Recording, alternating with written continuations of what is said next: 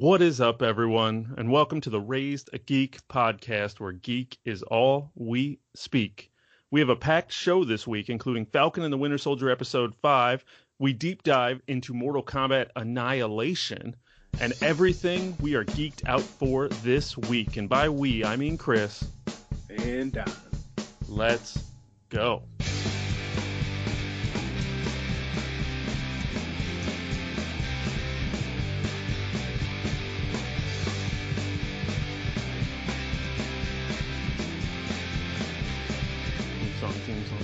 Theme song. All right. Welcome back, everyone, to a new issue of the Raised a Geek podcast. Don, how we doing? Oh, sorry, I'm Chris. I'm here with Don. How's it going, man? Chris, what's up, my man? How is everything? It's fine. It's been a crazy, long, stressful week. It's Saturday night, as normally we get this in a little bit earlier, but kind of just been vegging out all day, so figured perfect time. Yeah, man. Saturday we're gonna get our conversation in no matter what.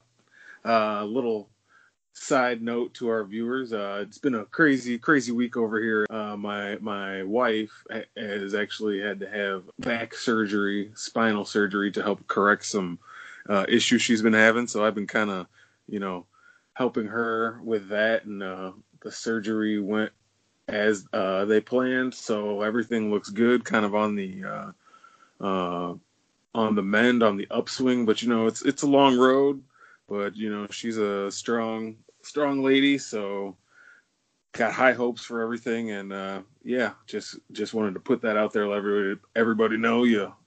Life happens at the same time when you're trying to do your regular stuff. Life comes at you pretty fast. So yeah, man, kind of been doing that, and everything else is secondary, but we're doing. Yeah, she's super supportive of the podcast, and she has urged me to continue doing this week, and I knew she would say that, so it's good. It's cool, man. It's a pretty cool situation, her being cool like that. So yeah, here we are, podcast Saturday. Absolutely. Well, we'll understand when you hear the bell coming from upstairs that you got to run. Yeah. And we'll make this work. You got to do what you got to do. And for everybody, like I said, send all those positive thoughts towards Don's household and get a quick recovery there. And we got a lot more to talk about, so let's get into it. But first, we got to hit the business, which is make sure you're shooting us those emails at raisedageek@gmail.com. Questions, comments, concerns, thoughts, anecdotes, anything that you have going on, you want to share with us, what you're geeking out on, let us know. I'll remember to check the email this week, and then we can see if we have anybody there. Also, make sure to follow us on Twitter at RaisedGeek. Lots of good stuff. We're up over 200 followers at this point, so thank you guys all for coming out. And let's keep that number going. See how long it takes before we can get something trending. Yeah, the love on Twitter from other like-minded podcasts has been great so far. So we appreciate you guys. Anyone listening out there, appreciate the love, and let's keep it going. Like my partner said. Yeah, absolutely. So definitely check out those sources and become part of the conversation. But I'm ready to talk about some geek stuff, talk about some news that happened this week. This was a quieter week than normally. I had to dig a little bit deeper to kind of find something worth talking about, but I think I found some doozies here. All right, let's do it. First up, we're going to talk about a change.org petition, which those are always newsworthy. Whether or not they actually matter or do anything, I don't know. But there is a current change.org petition that's running wild right now, asking Marvel to recast Black Panther in the MCU. Chadwick Boseman, as we know, last year passed away unexpectedly and crazily, just out of nowhere at 43 from colon cancer, which was heartbreaking for a lot of people, and especially with the love that Black Panther did receive. Of course, you think about the man, you think about the legacy, you think about all that, but then, of course, right after that comes, what are they doing with Black Panther 2? Yeah. It was already announced. What do you do? We've talked about it already a little bit on this show, like what are they going to do? Well, one of the first things that Kevin Feige and Marvel basically came out and said was, we're not recasting T'Challa. This is just, we're going to move on with our own thing. Yeah. And now the fans are coming out saying, hey, we want you to recast T'Challa, and we need this character to still exist. And let me read an excerpt from the petition. Basically, they say, if Marvel Studios removes T'Challa, it would be at the expense of the audiences, especially black boys and men who saw themselves in him. That also includes the millions of fans who were inspired by the character as well. By not recasting, it could stifle the opportunity for one of the most popular leading black superheroes to add on to their legacy. The number one way to kill a legend is to stop telling their story. So how does this, and we've talked about whether or not, talked a little bit about this recasting, but how does this, change.org petition, did you sign it? How does this lay for you? I mean, first off, I wasn't even aware of the petition until I saw you telling me about it. So I actually had to just look this up just recently here before we started recording. And yeah, I saw that quote the quote from the petition, and it raises a couple different feelings in me. I didn't really, because I did see that Feige said they weren't going to recast at first, and then also it came out they weren't going to use any CGI of him either, which is completely understandable. But the fans also asking for Black Panther to continue on is also, you could see it from that point of view too. I don't know, man. It's a tricky thing because it's hard to separate the character from the actor. I know you want to pay tribute to him. The Marvels thinks they're paying tribute to him by not recasting, but the fans are saying, well, you can pay tribute to him by keeping the character just in a, tasteful tribute style way. I mean, it's a hard thing to do. I don't know what the right answer is. And, me being a Black person as well, I can understand the take of wanting a strong Black superhero in the MCU, because he wasn't the first one, but he was like the most pronounced, like profound one. And his tragic death is, was hard for everybody, all fans and of the series and fans of him just as an actor in general. So I don't know, man. I don't know where I stand on this. I think that my initial thought, like if you just were to put a, gun to my head and give my answer, I would say the best way for them to do it is to keep the Black Panther character, but pass on the role to another person who's not T'Challa. Like, this is the new Black Panther. It's not the new King T'Challa, but we have a Black Panther still, whether that's his sister or another character, whatever the case may be. You're still going to have a Black Panther, but maybe not to say, like, this is the new King T'Challa. I don't know. Yeah. I don't know.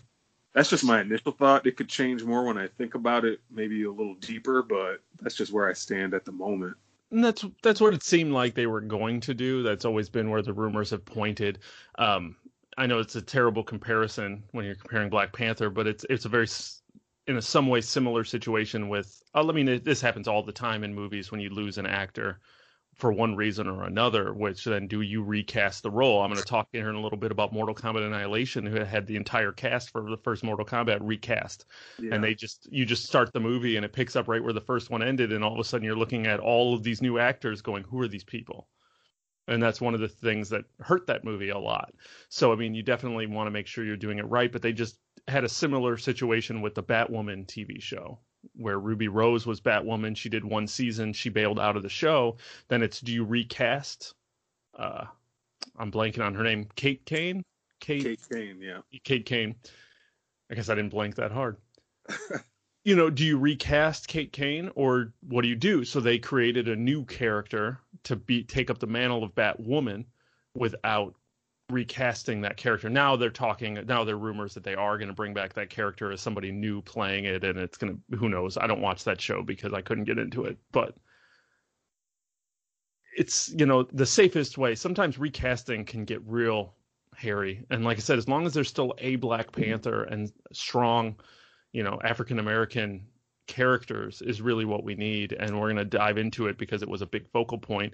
But I think that's what they're doing really well with Falcon and the Winter Soldier as well. I think they're definitely putting Sam on that pedestal to take, as a character that I don't think a lot of people thought of in that way, because he's just never been given the spotlight like Chadwick Boseman and T'Challa was with Black Panther. And I really think this show is giving Sam that ability to hold the torch for the time being in the MCU. But we'll dive all into that and that. So it's definitely, I'm just curious to see where they go. I don't think there's really too wrong of an answer. It just depends. Recasting, you have to do that. That has to be right. We had a recasting with Rhodey. Terrence Howard stepped out, and we got Don Cheadle, and it happens. And Edward Norton to Mark Ruffalo. So recasting characters has been done in the MCU. So just kind of it just gets touchy when you're dealing with it because of a death, of a beloved actor and right. Person and a man, and that's where it gets trickier. It's still a character. So yeah, recasting. Hey, I think they can go either way, and knowing Marvel and MCU, they'd probably do it tastefully, and they do what they need to do to get it right. This week we also had we had barely no trailers this week. News is usually really easy. It's, hey man, watch this trailer and let's talk about it. We get no trailers this week, but there was one. There was two, but I didn't watch. Usually there's like 6 trailers a week, so we only had our one this week.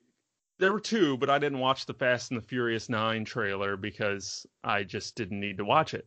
And you and me both. See, but where we're different is I'm going to watch the hell out of that movie. That is where we're different, because I probably won't. Yeah. Hopefully when that comes out, I can get myself to the movie theater, a couple drinks. That's the only way to watch one of those movies. If I have to sit here at home and watch it, it's not going to happen. But we did get a trailer for Netflix's Army of the Dead. You ready for more Zack Snyder? Zack Snyder mania, baby. It's back. It never went away. It never left. Don't call it a comeback. Yeah, right. Don't call it a comeback. Army of the Dead stars Dave Bautista from Guardians of the Galaxy, Drax fame, and wrestling, professional wrestler. He's coming up in the upcoming Dune. He was in Blade Runner. He's niching himself out a nice little career here as an actor, and now he takes the lead in Zack Snyder's Army of the Dead, which is basically a zombie movie where the zombies are smart and can talk and plan, on top of Batista is putting together a group of mercenaries to rob a casino in Las Vegas, which apparently in a zombie wasteland, money still matters. Right. I was thinking about that too. Like, currency is still a thing, huh? Okay. So it makes me wonder, is this area of the world are the zombies only in Vegas? Like, are they walled in? So then the rest of the world is normal? Yeah, that's a good question. I don't know. So how did this trailer speak to you? Did it get you excited? Zack Snyder, we saw the slow-mo, we saw the action. Were interested or not? If I was gonna do it like on a scale of 1 to 10, I'd probably say my interest level maybe around a 5, 4. I've always been a fan of zombie movies and media shows, whatever you want to say. So my interest peaks there alone. It was cool. It was a couple minutes, some cool action and whatever. The zombies being smart kind of threw me a little bit, like dodging and moving out of the way and like fighting like a man would fight. Like, oh, that's what we're doing. That kind of threw me off a little bit. But the cast looks cool. I can't think of some of the other actors that I saw in there, but some familiar faces besides Dave Bautista. A lot of character actors. A lot of character actors. You can just tell from the trailer that it's a straight up Zack Snyder property. It's totally his style in just the trailer. We probably got a ton of slow motion just in the trailer alone. He loves that. And zombie leopards.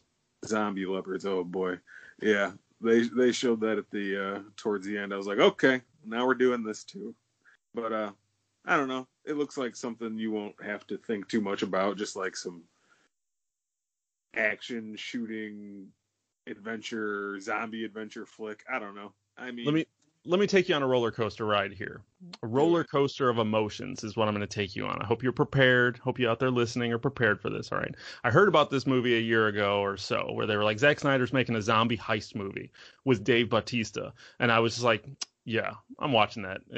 My hype level's like at an 8. I'm like, yeah, no problem.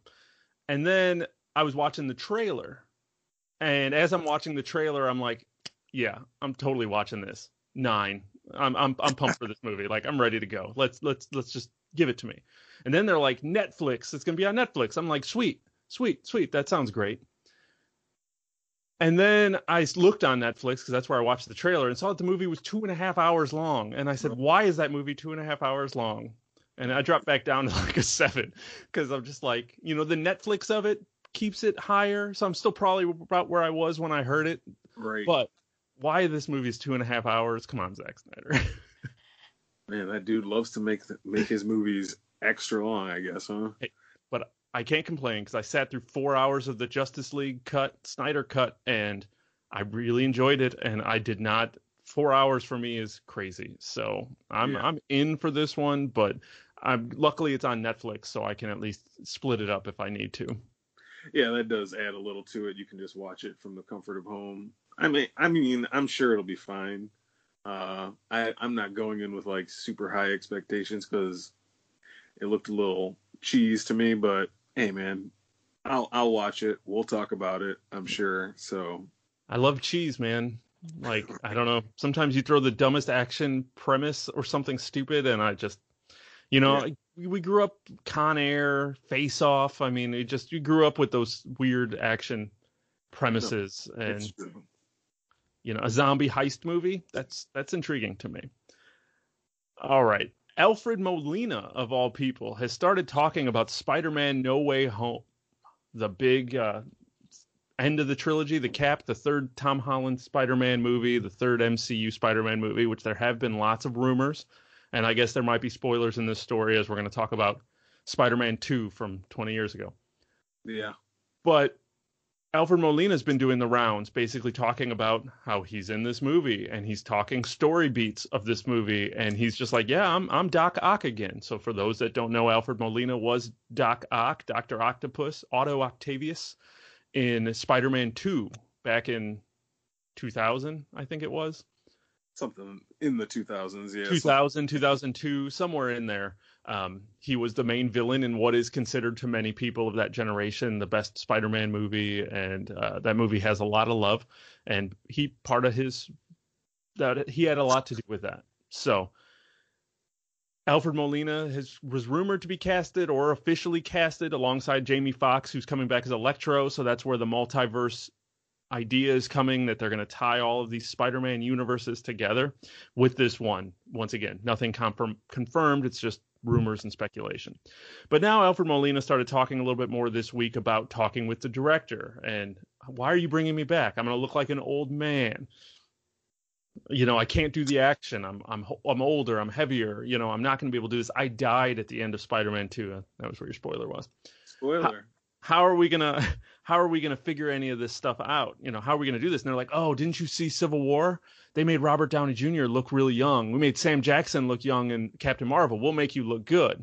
So now we already know that they're gonna de-age Alfred Molina a little bit.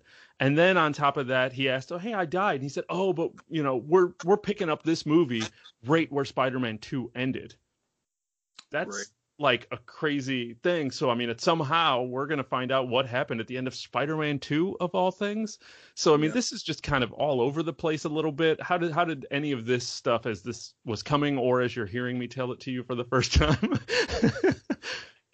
No, this is another one that I kind of read up on quickly before we started recording, because I did see that he was talking about it and that he was basically making the self confirmation that he was going to be in it. Mm-hmm.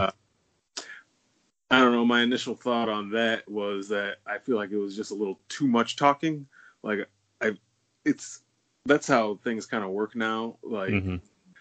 stuff leaks and then the actors confirm it out of like to find out about it more organically, but that's just how I am. All this Spider-Man 3 stuff has been leaking out uh, little by little. I don't think he was ever even confirmed until he started talking about it.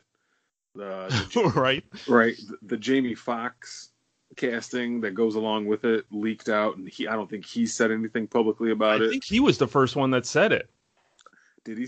I'm pretty sure he tweeted something about. I remember hearing it about him. Like the original articles I saw were all Jamie Foxx. Now, correct me if I'm wrong, anybody out there, but my understanding when I was working with CBR was that there was a lot of talk from all of a sudden Jamie Foxx just started talking about being Electro again, and everyone was like, "Wait, what are you talking about?" Yeah. So, I mean, I guess that goes along with that. We still haven't heard any confirmation from Marvel Studios or Sony or anybody confirming anything. They're just kind of letting what these actors are saying slide. Like, and you haven't heard anything from Tobey Maguire or Andrew Garfield confirming anything, because that would be like the biggest news of all if those two were to come out and say, "Yeah, I'm in this movie." I think even Tom Holland has, when asked about it, said, "I don't know anything about what you're talking about. Like, I don't know about those guys being in this movie." So it's all still kind of hazy what's going on. But if this proves to be true, I mean, it's cool. The de-aging technology that they have now has come a long way, so I think they could be fine with that. I mean, the Robert Downey Jr. de-aging in, I can't even remember which movie that was in. Was that Civil War? He like looked legit like a young Robert Downey Jr. and it's like you almost forget you're looking at CGI at this point. So the technology is fine, and him being an older guy now, I think he said he's 67, so he can't move around the same. But Doc Ock always moved around with the arms anyway. So, I mean, like, his body can be still and just doing the minimal stuff, and it won't really matter that he's a 67-year-old guy trying to, recapture his movements from a early 2000s movie. So, I don't know. It's cool. I'm into it, but how do you, at this point with that movie, how do you market this movie? And how do you, if these rumors aren't true, isn't this all a detriment to this movie at this point? Like, if there's no multiverse in this movie, if for whatever reason they just recast these characters and they're not the same, or they're not, something isn't off. I mean, I think we're heading towards a multiverse. I mean, just the fact that the volume of these rumors on top of just this interview that he did right there kind of confirms a lot of it. But I mean, how do you, the expectations for this now, I mean, by the time we see a trailer for this thing, if this isn't full blown, multiverse Spider-Verse, it's going to be considered a fail. Yeah. They're going to have to go all out now at this point. I mean, Marvel hasn't denied what these actors are saying. They haven't confirmed it either. So that kind of leads you to believe the rumors are true. The marketing is going to be weird. I mean, I also don't want to watch a trailer for this and get everything super spoiled for me, like right off the bat, and see everything. So, I mean, it's going to be a delicate, they're going to have to do it carefully. Hopefully. I'm in for a Spider-Man 3, even if I never saw ounce of footage at all about the movie. I'm like, oh, Spider-Man 3, Tom Holland, yeah, let's do it. But yeah, I don't know. I loved the second one, and I didn't even want to go see it, and I ended up seeing it twice in theaters because it just was fun as hell. So yeah, I'm down for whatever they're gonna do. I don't need to see a trailer for really MCU movies ever again, but right. I'll watch them all so we can talk about them here at Raise the Geek Podcast. All right, man. Let's jump into Falcon and the Winter Soldier episode 5. This is the penultimate episode. We got our finale next week. This one was all building and set up. It was post John Walker, Captain America, murdering a man when his buddy Lamar got killed by Carly and the Flag Smashers, and it was the fallout from that episode, or from that incident, and John Walker trying to justify what he did and why he believes it was the right thing to do. And then we kind of really took a nice sidebar off with Sam and Bucky and really did a lot more character building, a lot more story development, really a lot of setup for this this finale episode. So how did did you enjoy this episode? What did you think? Yeah, this episode 5, entitled Truth. Again, I've said it before, just feels like another solid chapter in this to me. The balance was there. Episode 4 ended on a, strong note, and I felt like this one kind of jumped right in, right basically after that episode ended. To start, the first thing you basically get is John Walker versus Sam and Bucky for the beginning of the episode, and I thought that was great. Mm-hmm. That whole sequence, it's kind of what we've been waiting to see. We all kind of thought it would happen. I didn't know if we'd get that in this episode or the final episode. But that fight, I don't know about you, but I thought that fight was really cool. My one complaint with it is just that I don't know, in this show, is it just me, or does it seem like they've maybe like depowered Bucky a little bit? Doesn't he seem like he's always been more powerful? He was more powerful in his own movie, the Winter Soldier movie, and even Civil War, like just kicking ass and like knowing all the moves, and like he just like looks real slick and real sleek with his fights, and in this show he's kind of like just kind of bumbly, like, oh, I'm getting beat up again. Like, dude, you're a super soldier too. How is he like? And you've been doing it longer. How's he knocking you around so much? Right.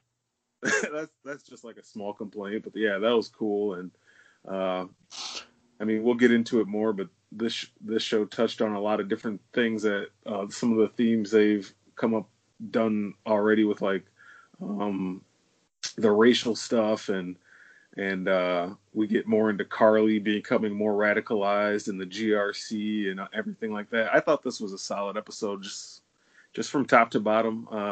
Kind of more of a cool down from last week, but still good with, like you said, some of its character driven narratives. So that's my just initial thoughts before we analyze it. What were your thoughts about the show? Yeah, I loved this episode. It was a lot slower, and seeing that the runtime was a little bit longer, I was like, what are they going to do here? The opening fight scene was really the only action in the whole episode, and it was a good fight. It was kind of the fight that we wanted to see with the three of them once they kind of established John Walker. So it was extremely kind of really cool to see that fight. I do find it funny because this whole show has been, give me the shield. I want the shield, the shield, the shield. And they just really put this shield on a pedestal. And it's just funny watching the three of them fight over who gets to hold the shield. So just to me had a very kiddie. It was just fun. I understand the metaphor and, Yeah, like Sam a couple times during that fight, he'd like look to the shield and run to it. I'd be like, dude, worry about getting your head knocked off. Don't worry about holding the shield.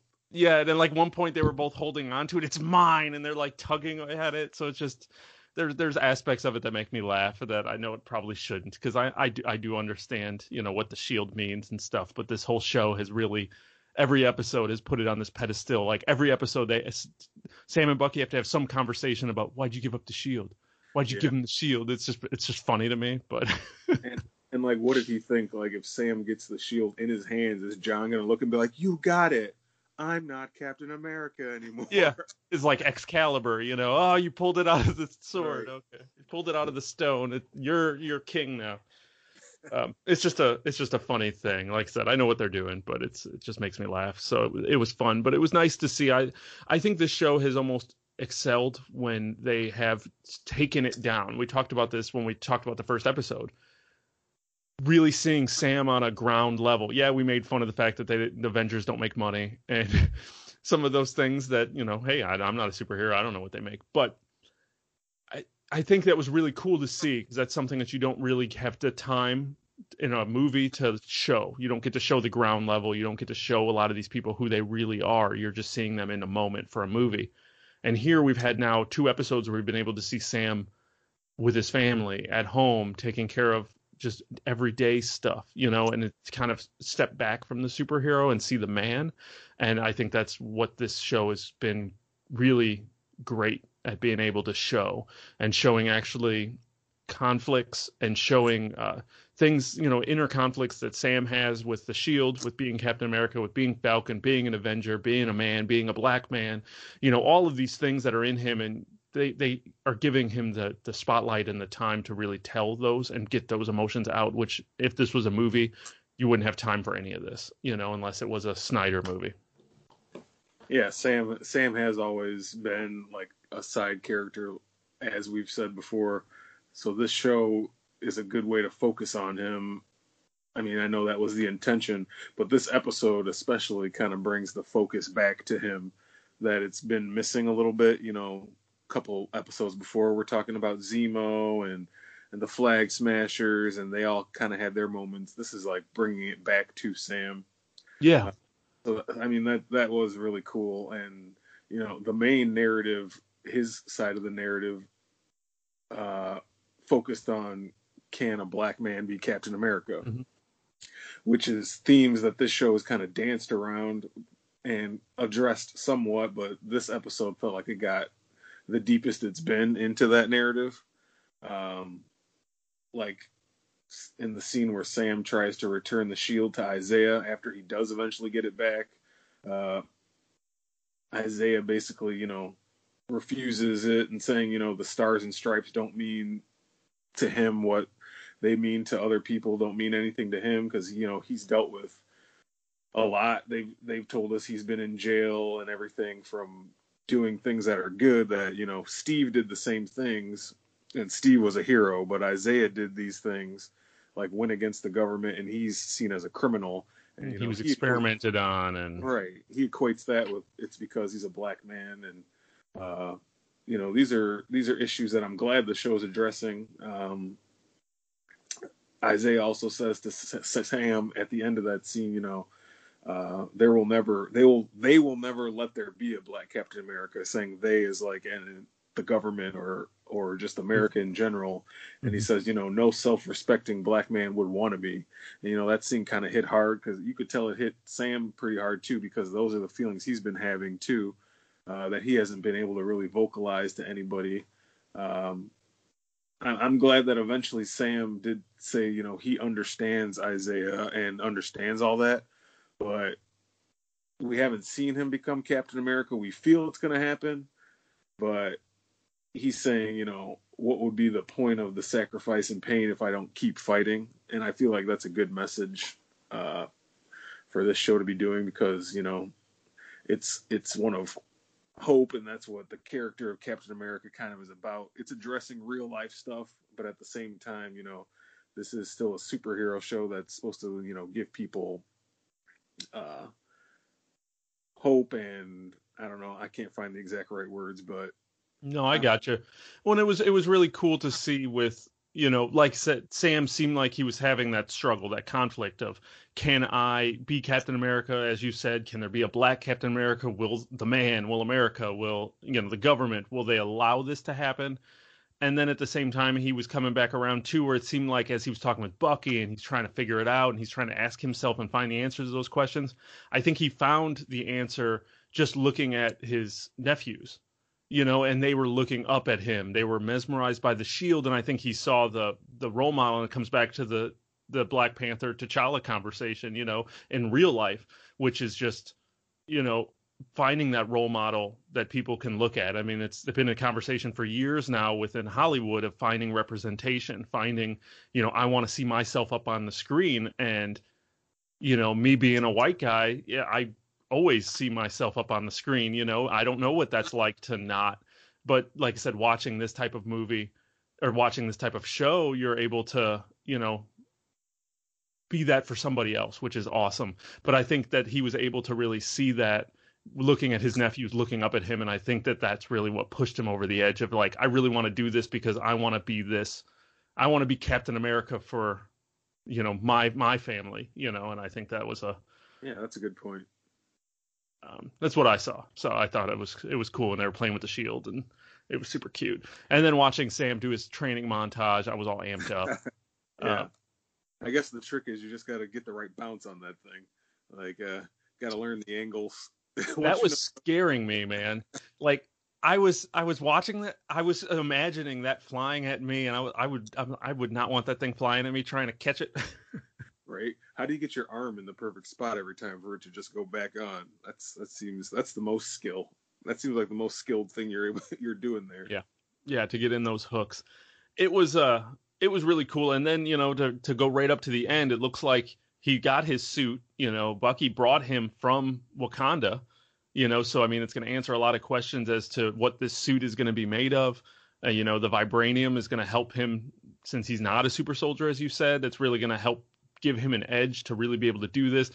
And there's obviously other tricks that he has up his sleeve that I don't want to spoil for people who might not know about Sam as Captain America. Yeah, the suit's going to be cool because he's not a super soldier, and he's another character in the MCU who kind of has to rely on tech. Mm-hmm. I mean, he's still like a fighter, skilled fighter, and like that, but Gymnast. Yeah, gymnast and all that, but that's not going to do anything against alien invasions and stuff. He's going to need some kind of Wakandan-powered Iron Man style tech suit, I would think, and that might be kind of what they're doing. I'm not saying an Iron Man suit, but you know what I mean. Like Shuri and Tony always kind of use the same kind of tech Ideas. to do their stuff. Yeah, so I think it's going to be cool. God, he opened that case and then the episode ended and I literally yelled. Like, I didn't want it to end. I wanted to see him suited up. And I know why they saved it and it makes sense. But man, I yelled. I was sitting on the floor watching like a kid. I was super close to the TV for whatever reason. I don't even know why. I just was. And then it ended and I was like, no. Yeah. I said, come on. Yeah. I was just like, oh, come on. I felt more, which is good for them. I felt more in that moment when that episode ended than last week with John Walker and Blood on the Shield. Now they're two different moments, but that was crazy. And I said, oh crap. This one, I was just like, I didn't want it to end. Like that one, I was like, I can't wait for next week. This one, I was just like, no. Yeah, I can feel that. That was like more than, it wasn't a cliffhanger, but it was like oh man, really? Let's keep going. Yeah. I was ready for it to keep going, so I'm pumped for next week. This episode we did see, it looks like the end of Baron Zemo. The Wakandans got him. We had a nice scene, which I didn't realize till I was reading something afterward, and I can't remember the name, but they found him at the site where Avengers 2 ended. What was the name of that country? Sokovia. Yeah. What was it? Sokovia. At the memorial and stuff, which I thought was fitting since that's where Baron Zemo's family was killed during the Avengers, Age of Ultron movie during that incident. So I thought that was really cool. And it really seemed like Bucky and Zemo kind of really had closure.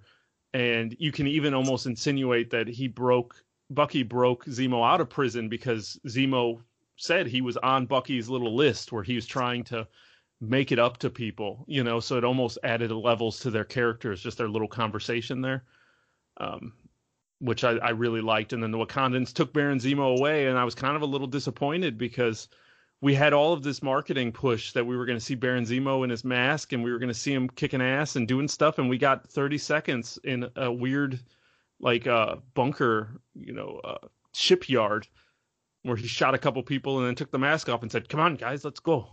Yeah. That was a good impression. I wanted more. Yeah, I kind of was feeling the same way. This show did get marketed with him seeming like he was going to be the big bad, and we've had little bits here and there, like some cool sequences with him. But yeah, so I felt a little disappointment there too. Part of me still thinks he will be back for the finale. I don't know if they would have him sit out for the last episode, but maybe that's just me hoping. The little bits we've gotten of Zemo have been cool, but yeah, a little misdirection there, thinking that he was going to be the big villain in this show, and it really hasn't turned out that way. But I mean, I'm happy we did get to see him in his trademark purple mask for the little bits we did. Yeah. Once we talk, we're going to talk about another part of the show later. I'm sure the cameo, and yeah.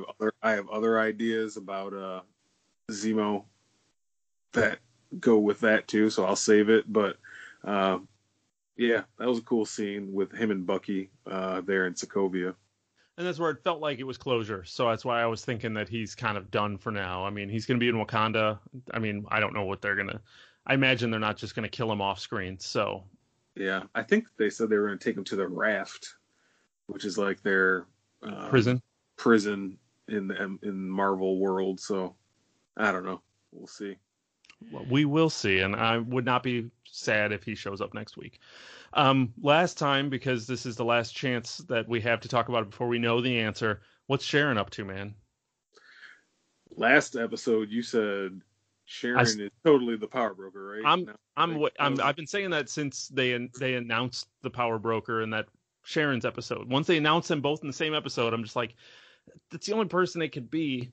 Yeah, and in our last episode, when you asked that, I said, well, I don't know. I kind of thought she was, but now I don't know.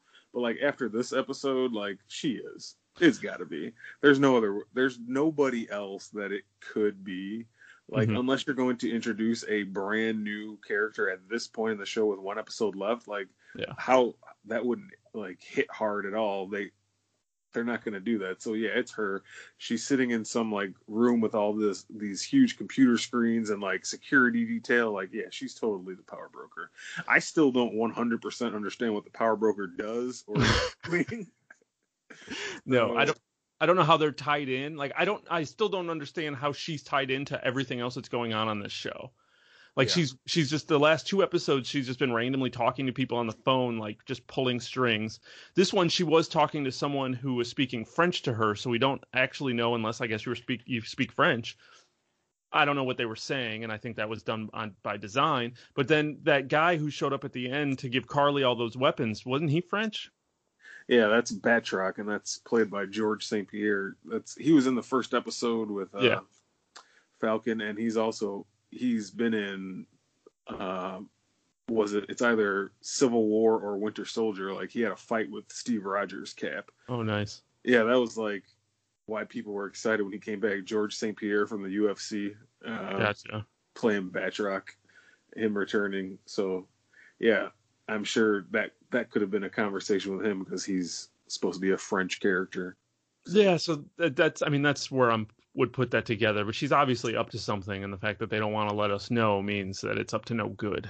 Right. So, but I guess we'll find out. We got a packed episode next week for this finale because we got, Sam doing his Captain America thing. We got you watched the mid-credits scene, right? Oh yeah, I did. Mid-credit scene, the first one of the series, showing John Walker getting ready to be U.S. agent, and we got all of that next week.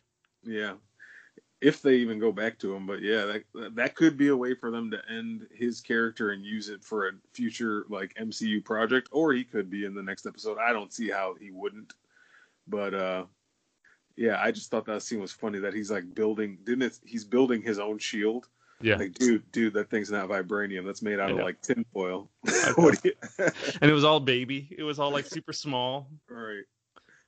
It was funny, but it was still cool to see like, oh shit, we got U.S. agent now, gonna make his debut. Like this show has just been jam packed with stuff, so we got all kinds of stuff happening next week. But in this episode, we had the debut of a new MCU character. We met Contessa Valentina Allegra Del Fontaine. Good pronunciation there. I would have struggled with that one. I wrote it down, and I'm reading it, and I read it a few times just to make sure. And luckily, all of those words, when you look at them, make sense as to how they're supposed to be pronounced. But she showed up after John Walker's trial and where he was dishonorably discharged from the military, and he's trying to figure out, what do I do now? And then all of a sudden, Julia Louis-Dreyfus walks in and just nails this scene for this cameo of just this perfect balance of just kind of like confidence and humor mixed with kind of a little bit of scariness. Like, who is this woman?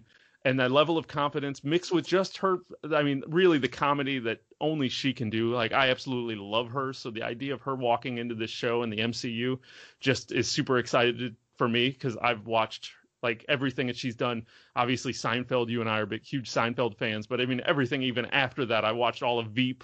I've watched The New Adventures of Old Christine, which is on HBO now, and it's hilarious. Deep cut right there. Deep cut right there, and it's finally streaming somewhere on HBO, and I've already watched a good 2 seasons of it, I think. Yeah. But I don't know. Do you want to dive into more from a spoilery aspect of a little bit more of who that character is, or how do you want to address this cameo that was done, where basically she's telling John Walker, "Hey, I like what you do.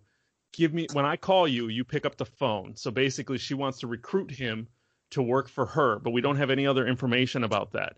Now, the rumor is that she's supposed to make her debut in Black Widow, which was supposed to come out last summer, but now it didn't. So that was the first time we were supposed to see her, and this is now her debut is being here. Now, I don't know if they're going to pull her from Black Widow, if the appearances are going to make sense, or, seeing Black Widow, I don't know how that's going to get handled, and we'll find out here in July.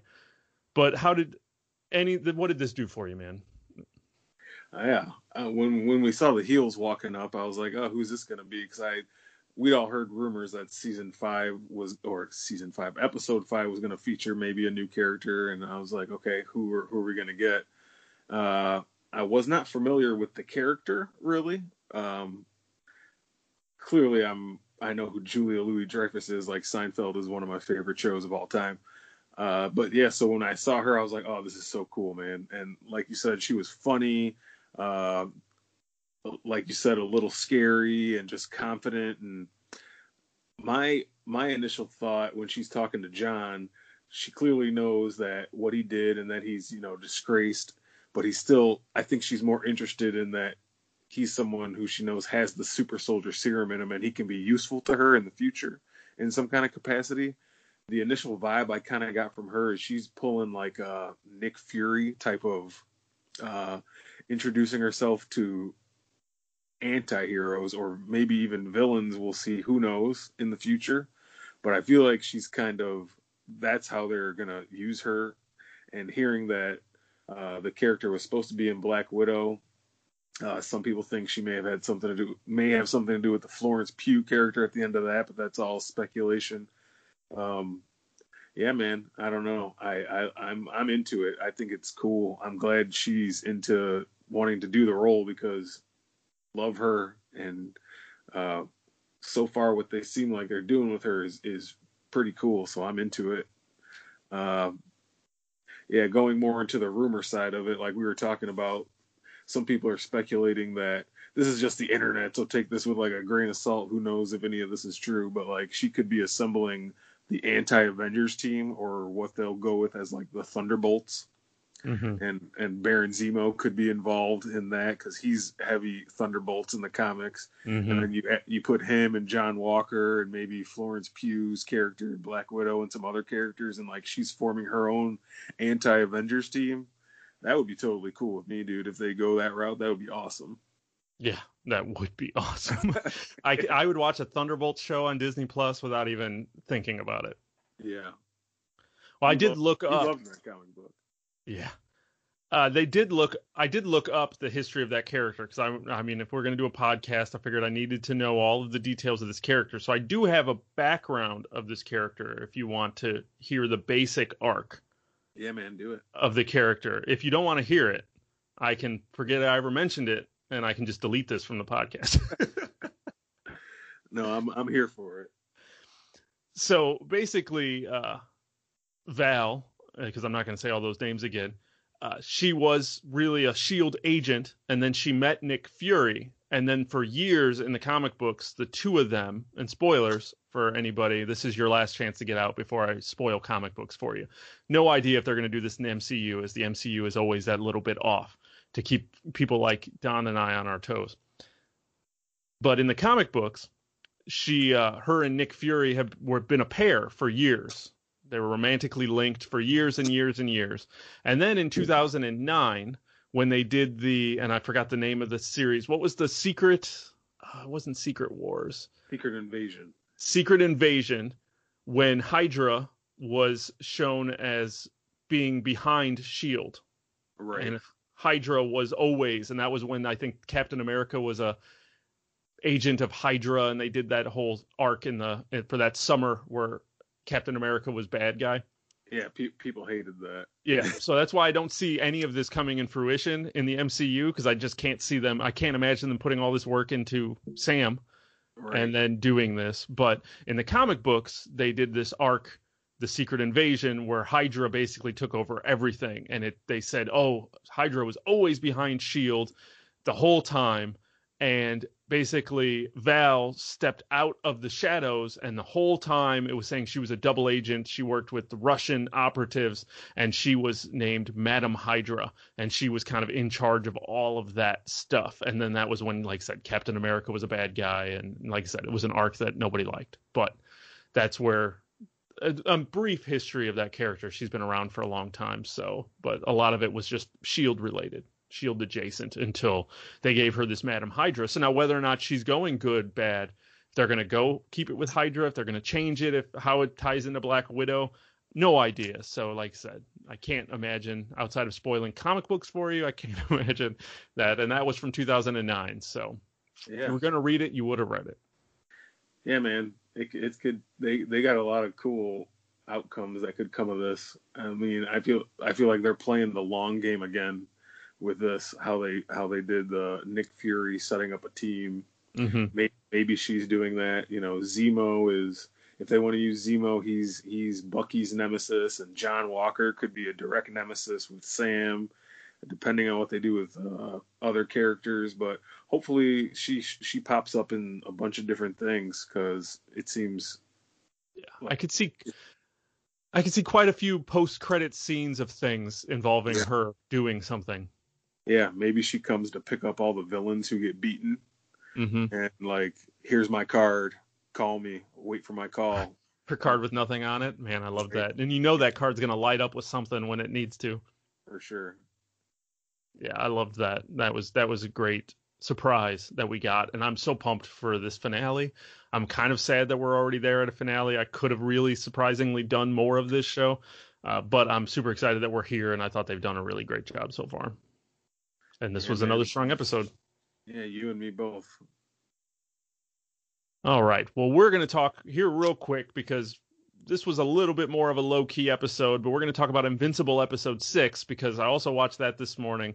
And as we've said in the past episodes, that show, if you're not watching that one, it's worth watching. It's just a solid show. This one was a lot more low-key. It felt a little bit more character driven as well, so it was kind of similar to this Falcon episode. Spoilers for what we might say. I don't know how deep we're going to dive into this one, because like I said, not too much happened. But if you're not watching it, you should check it out over on Amazon Prime. But this episode is more about Mark, or AKA Invincible, trying to balance out his two worlds, being a high school student trying to cater having a girlfriend, mixed with, hey, I'm a superhero now, who knows my identity, who's going to do what. And that was really the arc of the episode, you know, him trying to convince his girlfriend that he's not a jerk. Yeah. And they go to a college tour, and then chaos breaks out, and they had their villain of the week to fight him. And Invincible just really likes getting his ass kicked on this show. Like he just gets pounded on and beat to all hell from just all angles. He does. He definitely does. And then we've talked about it before, that this show makes you feel like anything could happen. And sometimes he gets beaten down so much, I'm like, is he going to get like killed again or something? Like when Spider-Man or Batman or Superman are fighting somebody, if the villain's getting the best of them, you're like, well, he's going to win in the end. He's the hero. In this show, I'm not sure. Like when he's getting beaten down, like he could kill him. Like they've shown that they could do anything, and like, or just take him out completely. Right. Yeah, but like you said, this was a good episode. I mean, it kind of felt like a breather episode again, after the aftermath of what happened in episode 5, how crazy that episode got. This one just felt like kind of a breather too, but I still enjoyed it. Oh yeah. It was lots of fun to be able to just go in this world, man. We don't know how many episodes it's going to be. Yeah. So we don't know how far this show is going to go. We did dive a little bit deeper into the Omni-Man and what he's up to and what his secrets are. So I'm definitely intrigued more and more in that. Yeah, that was kind of like the second side story of this show. It also had the Adam Eve stuff they got into with her, but Omni Man with his wife Debbie and Nolan, the friction there just keeps growing and growing. And this episode kind of had some dread there with the Taylor, who is voiced by Mark Hamill, which is great. Yeah. He like helps Debbie kind of solve that mystery of the her suspicions coming true with his torn up uniform, and that was a cool scene where he helped her identify the blood stains and the fingerprints and the scratches, and like, well, this matches Darkwing and this matches War Woman, and so all fingers are pointing to Omni-Man did this, and they both figure it out and are trying to figure out what they're gonna do next. Meanwhile, you see Omni-Man is outside just listening to this whole conversation. It's like, oh my god, like that guy is scary, man. Yeah, he's scary. That scene where him and the Taylor are up on the roof having the beers, and he's just like subtly, talking, and we know because we're watching that Omni-Man knows what he knows. But man, that was just like I was sitting there with like dread in my stomach the whole time. Like, is he gonna like punch this dude's heart out of his chest or whatever? But yeah, dude, he's a crazy villain, dude, and he's been built up to. He's Superman. He's got all the powers of Superman, but he could snap at any moment from we've seen. So it's that story is crazy, and it just keeps getting better. Yeah, he has a secret, and he has something that's going on. And I think even in this episode, he made a mention to his wife or to the Taylor. I know somewhere in there where he just said, so fast, all of a sudden the whole world changes, and your life isn't the same. And it was just like we talked about in that first episode when Mark got his powers, and it just, you saw that switch in Nolan, Omni-Man, and you saw that switch like, really? So it's what about his son getting powers is making it so he just had to do that? And he's just, like I said, what's wrong with Mark having powers? And it's kind of the central mystery, which we still don't have the answer to. Yeah, the mystery's been going throughout the whole show, and we don't have really our answers yet, but I'm super interested to see where they're going to go with it. It's been a fun ride. Yeah, I've definitely been enjoying it, and like I said, this one was a nice little just villain of the week romp at the university with Mark trying to keep it his best friend, figuring out his secret and everything else, and it was a fun episode. It's definitely obviously worth the watch. Where I saw that villain was voiced by Ezra Miller. That was pretty cool. Oh yeah, I was like, oh, nice. Yeah, it was a good episode. I definitely say check it out, but I don't got much more on it because, like I said, it was more of a filler episode. Yeah, we'll just wait and see what's going on next week. Yeah, absolutely. Well, we talked about it, and I know we were able to do a whole special episode on Mortal Kombat, the 1995 movie. If you haven't heard it, check it out. It's not part of any of the episodes because we ended up talking for 35 minutes about Mortal Kombat because that movie is awesome. And, it's awesome. And it's just one of the best video game movies. And for the time and what it was being 1995, it's an awesome movie. And we talked a lot about it because Don and I watched the hell out of that movie. Now, we wanted to talk about Mortal Kombat Annihilation, and we're going to right now. So hopefully, if you've watched it, have the conversation. But Don didn't have a chance to watch it. He had his busy week. I finished it this morning. I'm going to still just talk about it.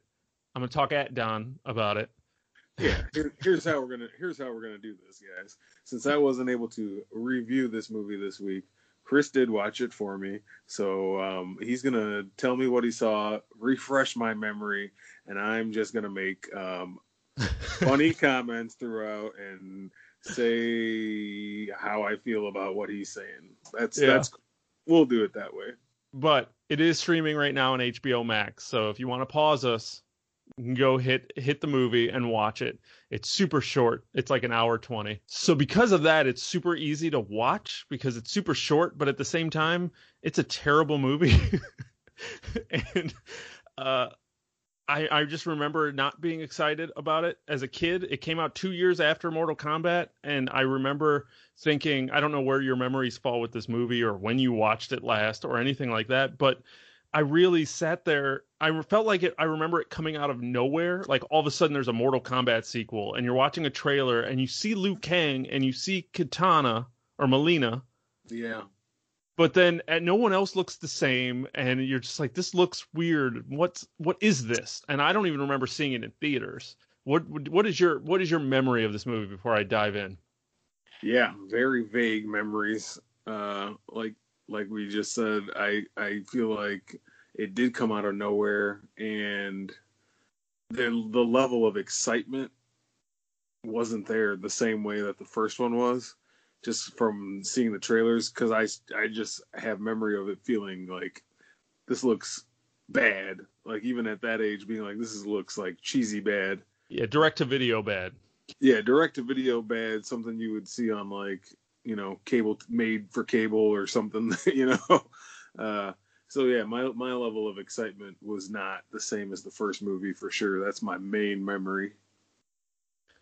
Yeah, so this movie is bad, and it does pick up exactly where the first one ends, with them coming back to the temple, and they're playing that music. How that music go, da da da da da da, and it's all happy.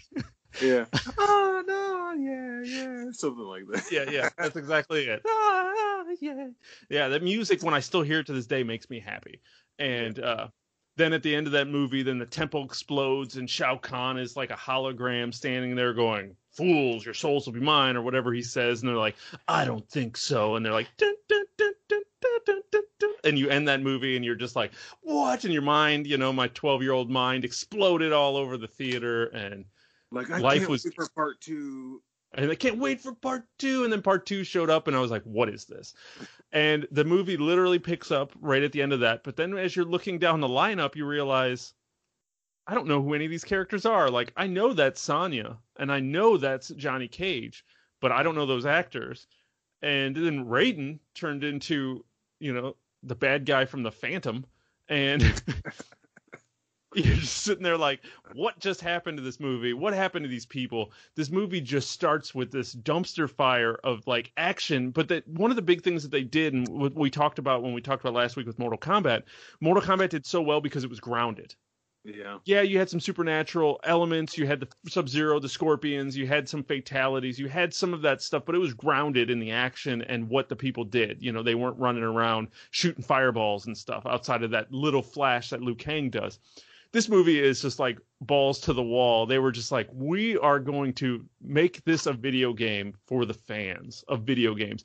So literally, like right in the beginning, Shao Kahn is there, and they're showing all of these characters. There's like over 20 characters across the roster. I mean, literally, it's like Smoke, Cyrax, Ermac, Rain, Shiva. Like, I mean, every Mortal Kombat character is in this game in one way or another. Nightwolf, they name drop Stryker.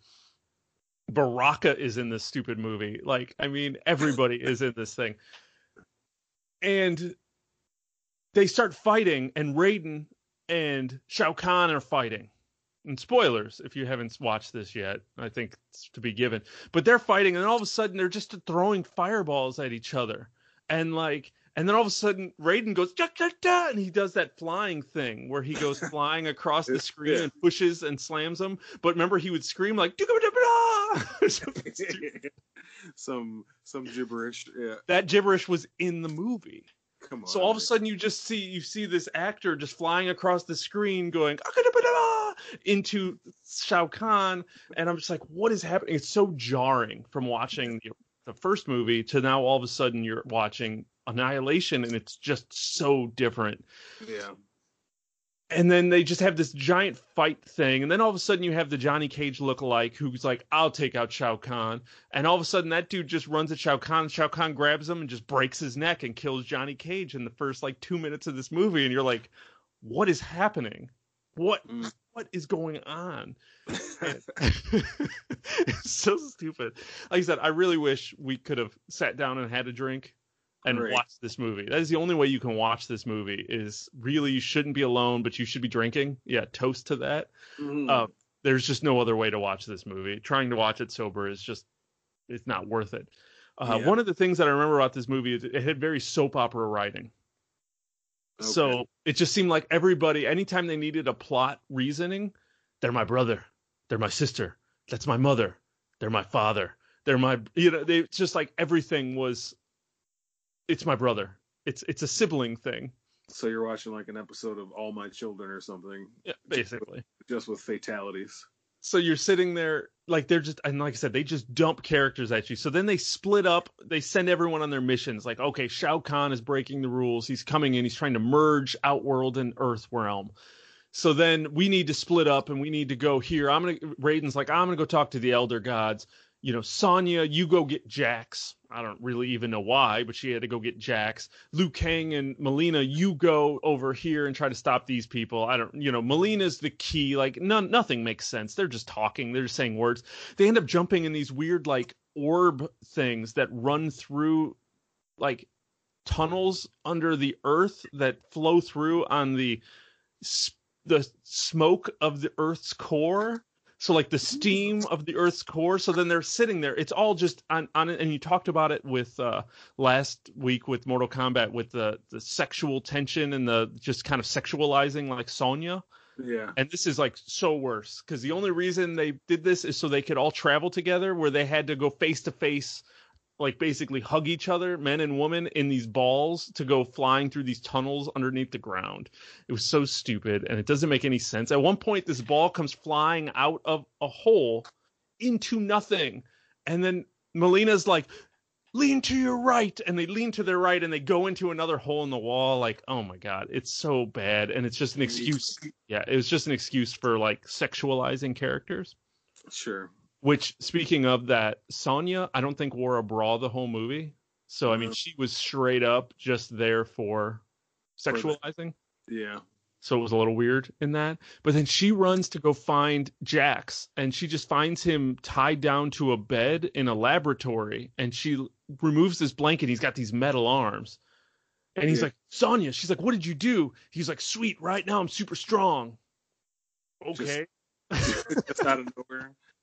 And he's like, get me out of here. And he's like, well, let's see what these arms can do. So he breaks out of his shackles, but I don't know why he's there or what's going on. So, I mean, it's just like there was no plot that makes any sense. At one point, Sub-Zero shows up. Wait, my question is, how are Sub-Zero and Scorpion back if they were killed in the first movie? I'll tell you, Scorpion doesn't make any sense. Yeah. Scorpion, Liu Kang and Melina are traveling wherever they're traveling, and Scorpion attacks them. So they're fighting Scorpion. So you get this Liu Kang Scorpion fight, which this movie is all fights. So if you didn't think that the first one had enough fights, if you wanted more video game fights, this movie's for you. And I think that's why there is a fan base for this movie. Mm-hmm. But Liu Kang and Scorpion fight, and then Liu Kang kind of, Sub-Zero shows up at that point and starts fighting them, and they're like, Liu Kang's like, I killed you. You're dead. And he takes off his mask because, remember, Sub-Zero Mortal Kombat 3 didn't have a mask. And he said, you killed my brother. Oh. Told you. If you needed an answer to a question, it's because you're related. Yeah. And then he fought Scorpion. And then at some point they were fighting, and Scorpion grabs Melina and takes her into his portal, and then he yells in that voice, suckers! And it killed me, because we talked about this with Mortal Kombat. Get down from there! He only spoke in that cadence, and all of a sudden he just screams, suckers! And I honestly... A comment that was never uttered in any video game. That's an original writing right there. And I could be making this up, but I swear when Scorpion shows up, he says, remember me? Sure. I swear I remember that happening. And if not, I wish it did. But overall, this movie is just really hard to watch. And the new one coming out next week on the 23rd on HBO and theaters, I mean, should easily outshine it. Yeah, hopefully we get a redemption going for 2021 to bounce back from that. And we always knew it was a rough movie, and we joked about it going into it. Now, I did watch a video about what happened in this movie. Like, what happened? Why did this movie end up so bad? Because they did, like, Liu Kang goes to find Nightwolf, because that's what he was told to go do to learn how to beat Shao Kahn. And then Nightwolf just fights him, but he shows up as a werewolf. And then he's just like, oh, that's my animality. And he's like, Liu Kang, you need to find your animality.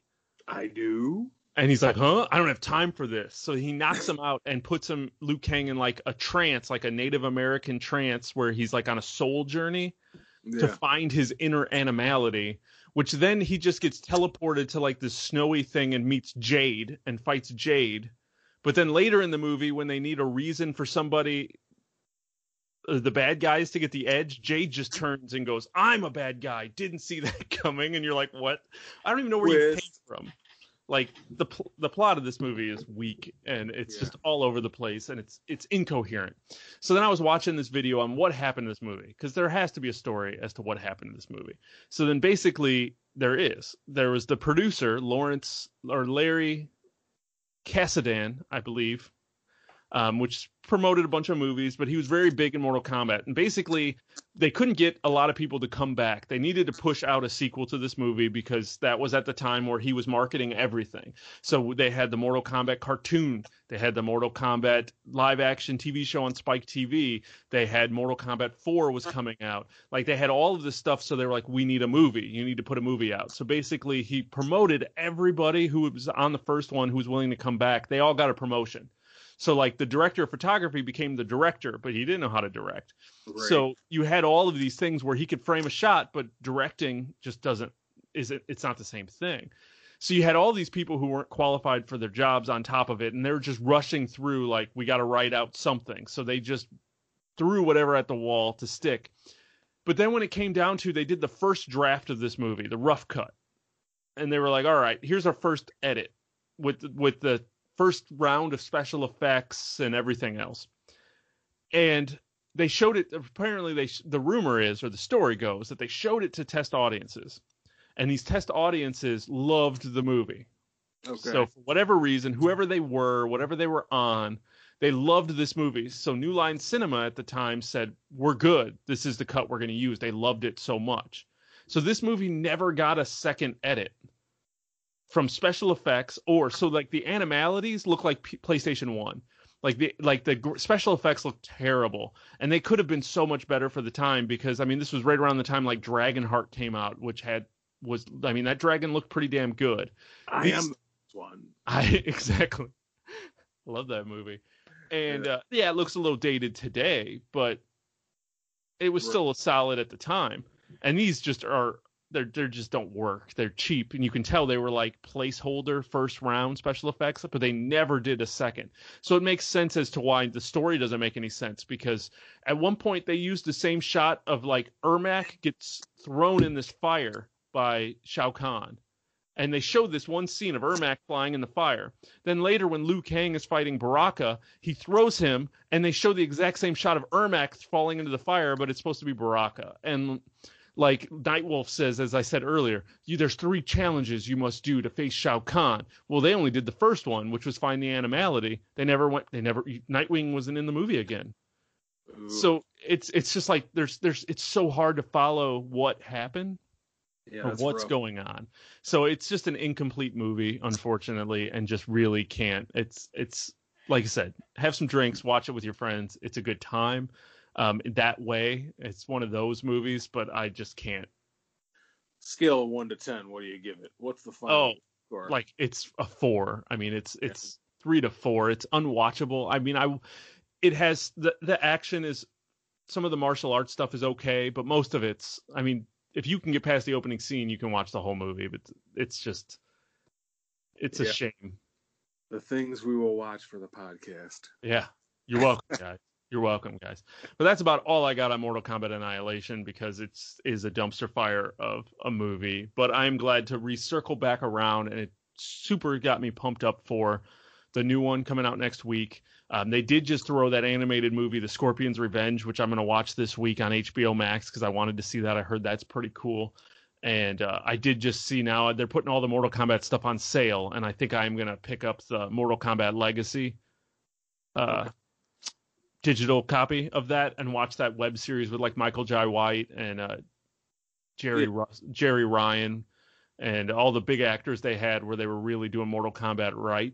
I always heard that was awesome, and only got to see little bits and pieces of it when it was first dropping as teasers. So I'd definitely be curious to watch that again and see what that is. So I'm all Mortal Kombat-ed up, man. I'm ready to, play some games and I'm pumped for that movie. Hopefully, this new one gives you a little redemption there for Annihilation and It's gives you the story that Mortal Kombat deserves for us fans. Yeah, they're known for their stories. So, I mean, they're one of the first fighting games to do story. They're one of the biggest convoluted stories. So, I mean, Yeah, like I said, I'm super pumped for Mortal Kombat next week. And the question is, do I go to the theater to see it? right. I'll be second vaccinated Wednesday, Nice. but Ready to then go. it's like 2 weeks before that really kicks in full. So I don't know, but we'll see. Yeah, they say it's what you're not officially fully vaccinated until you wait 2 weeks. But we'll Yeah, see. We'll see what the showing is at the movie theater. If not, I'll watch it here on HBO, and then I'll go. Like I'm about ready to go see Godzilla Kong. Even though I watched it here, I feel like I do need to see that on the big screen. So I feel like in the next week I'll go to the movies and see it now that the crowd's died down. sure. I'm hoping the same thing with Nobody just came on demand, but $20 to rent a movie when I can go watch it for 11 at the theater. I feel like maybe the crowds will die down and I can go see it. Right. It's all on the wish list. Yeah, absolutely, absolutely. We're going to wrap up this show this week.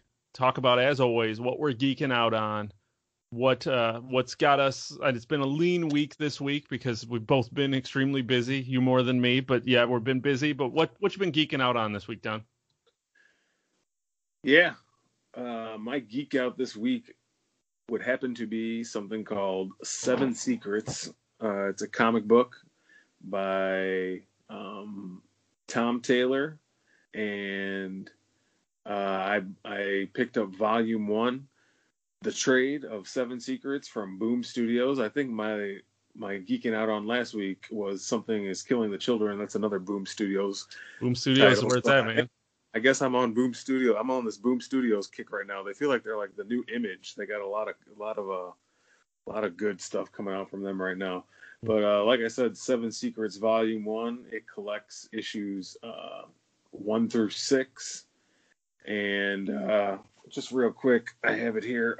I was going to read the synopsis on the back.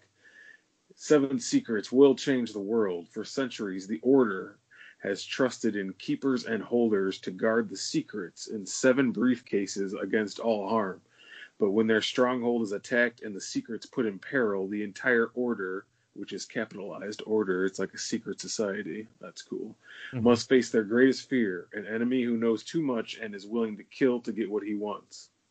Now the Order's newest member, Casper, must discover the truth of the secrets before the enemy does, or risk losing everything. Yeah, man, I read through this and it's super cool. It's basically like there's these 7 secrets that would determine the fate of the world, and each one of them is um, hidden in this briefcase. So there's 7 briefcases, and there's this organization that have dutied themselves with protecting these secrets.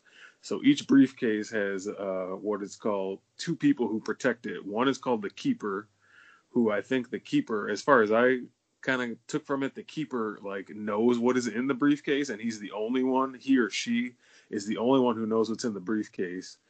And the Holder is the one who basically is in possession of the briefcase the whole time, and it's like they have to protect it with their life.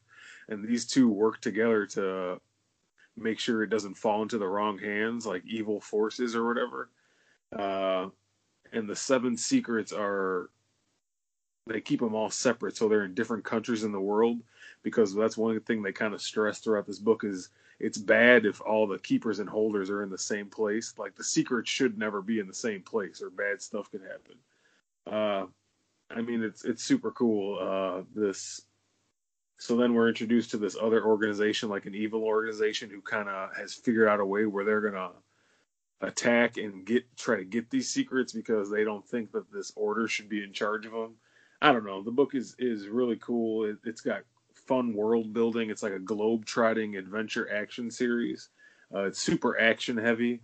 Um, the artist on this book is his name is Daniel Dinaculo, and I looked, and he's drawn the Power Rangers comics for the past couple years. So the art style is really cool. It's like kind of manga inspired. Mm-hmm. I don't know, man. I usually don't read books in trade, but I just saw this one and it kind of caught my eye. And I wanted to check it out because Tom Taylor, I talked about before, wrote Nightwing. He's writing Nightwing right now, which I said I loved.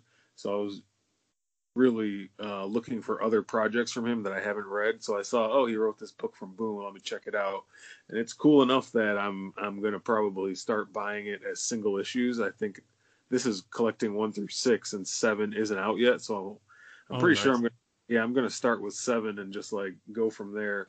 But it's totally worth your time if you're a fan of like a globe-trotting adventure action kind of a thing. The art's great, the writing is cool, the mystery is going on each issue. Each issue kind of ends with a cliffhanger, and yeah, dude, totally recommend it. 7 Secrets from Boom Studios, Tom Taylor. Check it out.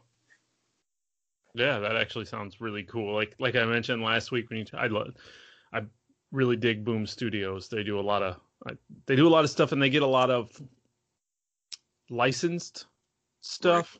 Right. Like I know they did a Bill and Ted comic where the first thing I started reading from Boom Studios was Big Trouble Little China Escape from New York crossover. Yeah. So you had 2 versions of Kurt Russell. Yeah, I remember that one. And I read that and it was fun. And then I read through a whole Big Trouble in Little China year comic that they did. And they do really good with the licensed properties. They have a lot of fun with some of that where you wish movies would work for that. Right. And then I started picking up a lot of their original stuff. And I think the one you were talking about last week, we couldn't remember the name of, was like Grass Kings. Was that? It was. I was listening to our thing and I was like, Grass Kings. It just popped in my head when I was listening to myself stumble through it. Man, I loved that book. I read that too. And it was like the art super cool, like watercolor. That art, I've never had a comic book before where, I mean, it happens in all comic books at somewhere when you have good art. But that one, I stopped so many times just to look at the art. Yeah. It was just gorgeous. Yeah, it was like you were looking at like paintings because it was like painting. Yeah, it was all watercolor. It was gorgeous. Grass Kings. Yeah, look up the art for Grass Kings. And I mean, that story was awesome. I really enjoyed that book. Yeah. And yeah, that was a Boom Comics one as well. But that's great. Yeah, I mean, I might have to check that out. I'm trying to threw my pen over my head. I'm trying to get my comic book store to get me on the list for Nightwing. The second printing, I think, is coming out this week. Yeah, because I think the next issue, 79, came out, and then the next week was the second printing of 78. So okay. You should be able to probably get both of them around the same time, if not in the same week. Absolutely. Yeah. Absolutely. All right, man. Do you have anything else? No, that was going to be it for me. Like you said, kind of a busy week, so that's kind of been my thing. How about you? What have you been geeking out on this week? I've been geeking out on Charles Soule. Oh, yeah. In many ways, I've been geeking out on him. First, I started reading Anyone, which is his new book that just came out. His novel, I think it just came out in February, if I remember correctly. It's a relatively. Oh no, sorry, I just made all of that up. It came out in December of 2019, so I'm wrong on that. But I was reading through his new book. I'm not too far into it, but I'm really enjoying it so far. I mean, the way he writes from a novelization, sometimes it always comes down to when you're reading a book how the writing flows and if you can go along for that ride. He writes really well. But this is a story about a woman scientist who creates a technology that allows for the transfer of human consciousness between bodies and then how that transitions the world. So you kind of have this opening thing where she's trying to run this experiment to help with Alzheimer's and do stuff, and she accidentally teleports her consciousness into her husband's body who's in the house. And then she's trying to figure out how she did that, and then what does that mean, right? But then they also jump to 25 years in the future, and they're showing a world where this technology is openly used. And you have this other character who basically is selling her body on the black market to basically on the black market, you can say, hey, you pay me $5,000, you can use my body for 2 hours and you can do whatever you want with it. And she basically does that and wakes up in a room with all of these dead bodies around her, and she doesn't know what happened. So she's trying to solve this mystery, but that's 25 years in the future. So they keep going back and forth between the scientist as she's creating this technology to then the future where it's being abused. And I don't know if they're going to intersect at some point, or if something like, I don't know if time travel is going to become involved, or if it's just that journey. But it's been really interesting. And I've read a few books lately about this. Seems to be a really popular theme of the switching consciousness, being able to jump into other people's bodies. I feel like I keep stumbling into books that are similar, and I think there's going to be a bunch of shows coming because I think this is being adapted into a show. And there's another book that I can't remember the name of by Blake Crouch, and I enjoy his books. And one very similar idea that I think is getting turned into something. But so far from Charles Soule, I've really been enjoying this story. And it's been a solid. I haven't read his first book. I'm probably going to read it next. The Oracle Life, I think it's called. Oracle Year. Yeah. Oracle Year. I had that on a list to read. Yeah, I have that sitting in my to read list. I own it sitting up there. I still haven't gotten to it. I'm a big fan of his, just comics, because he's a comic book writer and a novel writer. That was my next thing, was that I've been reading the Undiscovered Country Trade. Volume 1 I think 2 just came out. Nice. But I'm about halfway through, so I've read 3 or 4 issues in the volume 1 of Undiscovered Country, and it's so solid of a book. I know you read it, and I know it's like day one reading for you. But basically, and obviously you know a lot more than I do, and we don't need to jump too far into that, but basically it's this world in which America has closed its borders for 30 years, and nobody knows what happened to America. And then all of a sudden there's a beacon going off saying, come here, while the rest of the world is suffering from pandemics and suffering from viruses that are killing people and wiping away. Someone in America, this beacon goes off and says, hey, why don't you come here? We'll give you the cure. So then they come in and all hell breaks loose. And I'm enjoying the hell. It's Scott Snyder and Charles Soule writing this. Writing the story with art from who does the art on this one? Yeah, it's an Italian last name. It's hard, like Camuncoli or something. Yeah. Giuseppe Camuncoli. So, yeah. But yeah, I mean, I've been meaning to pick it up, and after I got my COVID shot 3 weeks ago, I guess, I went to the comic book store to reward myself for going to the doctor, and I'll probably do the same thing this week when I get this shot. I'll go get my shot, and then I'll swing by the comic book store because luckily they're close. Yeah. And I'll probably buy volume 2. But I'm really enjoying Charles Soule this week, man. Yeah, that book is really cool, man, because it's Scott Snyder and Charles Soule like collaborating, which does not happen that much. Yeah. And you've kind of like read stuff here and there about them being friends, and I think they met each other for the first time at like a comic convention, and they started talking about the books they were writing and kind of formed this friendship. And then you can read places them talking about they became running buddies together and like bounce ideas off each other because I think they might live in the same area or something like that. But then they go into, they had this idea to do this comic together, which is super cool. Like two writers at the top of their game, and I think they kind of I could be wrong about this, but I think they wrote the first issue together, and then after that they like switch off. Like one does 2, one does 3, one does 4, one does 5. I can see that. But they map out the whole story together. Like they plot the whole thing together. Mm-hmm. So that's definitely a cool book. Good choice there. Yeah, I'm enjoying it, but I saw it, and I've been meaning to pick up the first trade since I heard, because I first heard about this story when this trade came out with the first 6, and I was like, oh, that sounds really cool, and I saw who was involved and said this is definitely something I want to read, but it was hard for me to want to. Sometimes it's hard for me to want to go buy trades due to the idea of I have a pile of comics I need to still read, so then the idea of buying trades and letting those pile up seems wasteful for me. But I decided to treat myself after my vaccinations. So yeah, I'm the same way.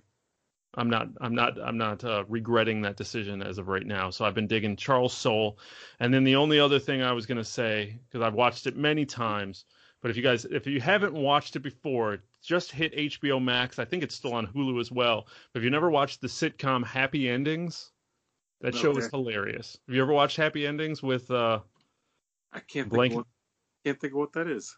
It was extremely low watched. Like, it was one of those ones that nobody watched, and then they surprisingly got 3 seasons out of it. But like the first season was like 6 episodes, and it was on ABC. It has Damon Wayans Jr. in it, and why are you laughing? No, that's just not a name I was expecting you to say. I was like, Damon Wayans Jr. Damon Wayans Jr. I've watched everything that dude has done since he decided to come out of his father's shadow, and that dude cracks me up. Okay. And they have a lot of like meta jokes in there. Like, I was just watching today because that was what I was laying on the couch watching all day. Again, I've watched these 3 seasons. I honestly can't tell you how many times I've watched them. But they just crack me up. But they have all these like meta jokes too, because like Damon Wayans Jr.'s character is named Brad, and he's married to his girl named Jane, and she's trying to talk another character into starting a vision board. So she's like, doing a vision board, and whatever you put on the board will come true in real life, and they're doing this, that, and the other. And then he goes, "It's true." Jane put, she was like, that's how she got me, but she didn't have a picture of me. She just put a picture of one of the guys from In Living Color up there. Wah wah. Yeah, and it's just like, it's like jokes, but I mean, it's ridiculous, and it cracks me up, and it's got all kinds of character actors that you've seen in a million things. This one guy named Adam Pally, I think, who was actually bringing it back to comic books. I think he was in Iron Man 3 as the news anchor guy who was in love with Robert Downey Jr. or Tony Stark. And like, I remember there was a scene where Tony Stark was trying to like use someone's news van to get a signal out, and the guy was like, "Oh my God, I have a goatee because of you." I know you're shrugging your shoulders. I remember that scene because that dude was from Happy Endings, and that's the only reason I remember it. Yeah. And as I'm watching this show this time, I realized the Russos directed and produced most of these episodes. So just like the Russos were super involved in Community, and that's why all of the actors on Community had cameos one way or another in MCU movies. Yeah. I'm realizing that there were a lot of Happy Endings actors that got cameos in some of these movies like him, because the Russos were so involved in these couple comedy shows. So they have a sense of humor like Community. If you've ever seen Community with Dan Harmon, I love that show. And this one where it's just off the wall kind of bonkers, Rick and Morty type humor. And Happy Endings is definitely a gem that, in my opinion, and you should check it out if you're looking for something kind of stupid, funny to watch. Interesting. So Damon Wayans Jr. You guys should have seen the look on his face when I pulled out Damon Wayans Jr. Yeah, if I would have been drinking, I would have spit out whatever I was drinking. That is not the name I was expecting you to say. You said like sitcom. I was like, he'll say like Kevin James or somebody. Oh like, God, no. Yeah. Ray Romano's new show, but yeah, Damon Wayans Jr. Damon Wayans Jr. And that's going to do us for this week. Make sure you shoot us a message over on Raise the Geek at Twitter or raisethegeek@gmail.com. Go over to our anchor.fm page. Leave us a voicemail. We might even drop it in the show. Questions, comments, concerns. Let us know how we're doing. Hit us those reviews. We're looking for 5 stars on all podcasts and social media services that you can find us. And until next time, I'm Chris. And I'm Don. And thanks for listening to the Raised a Geek podcast, where we all speak geek.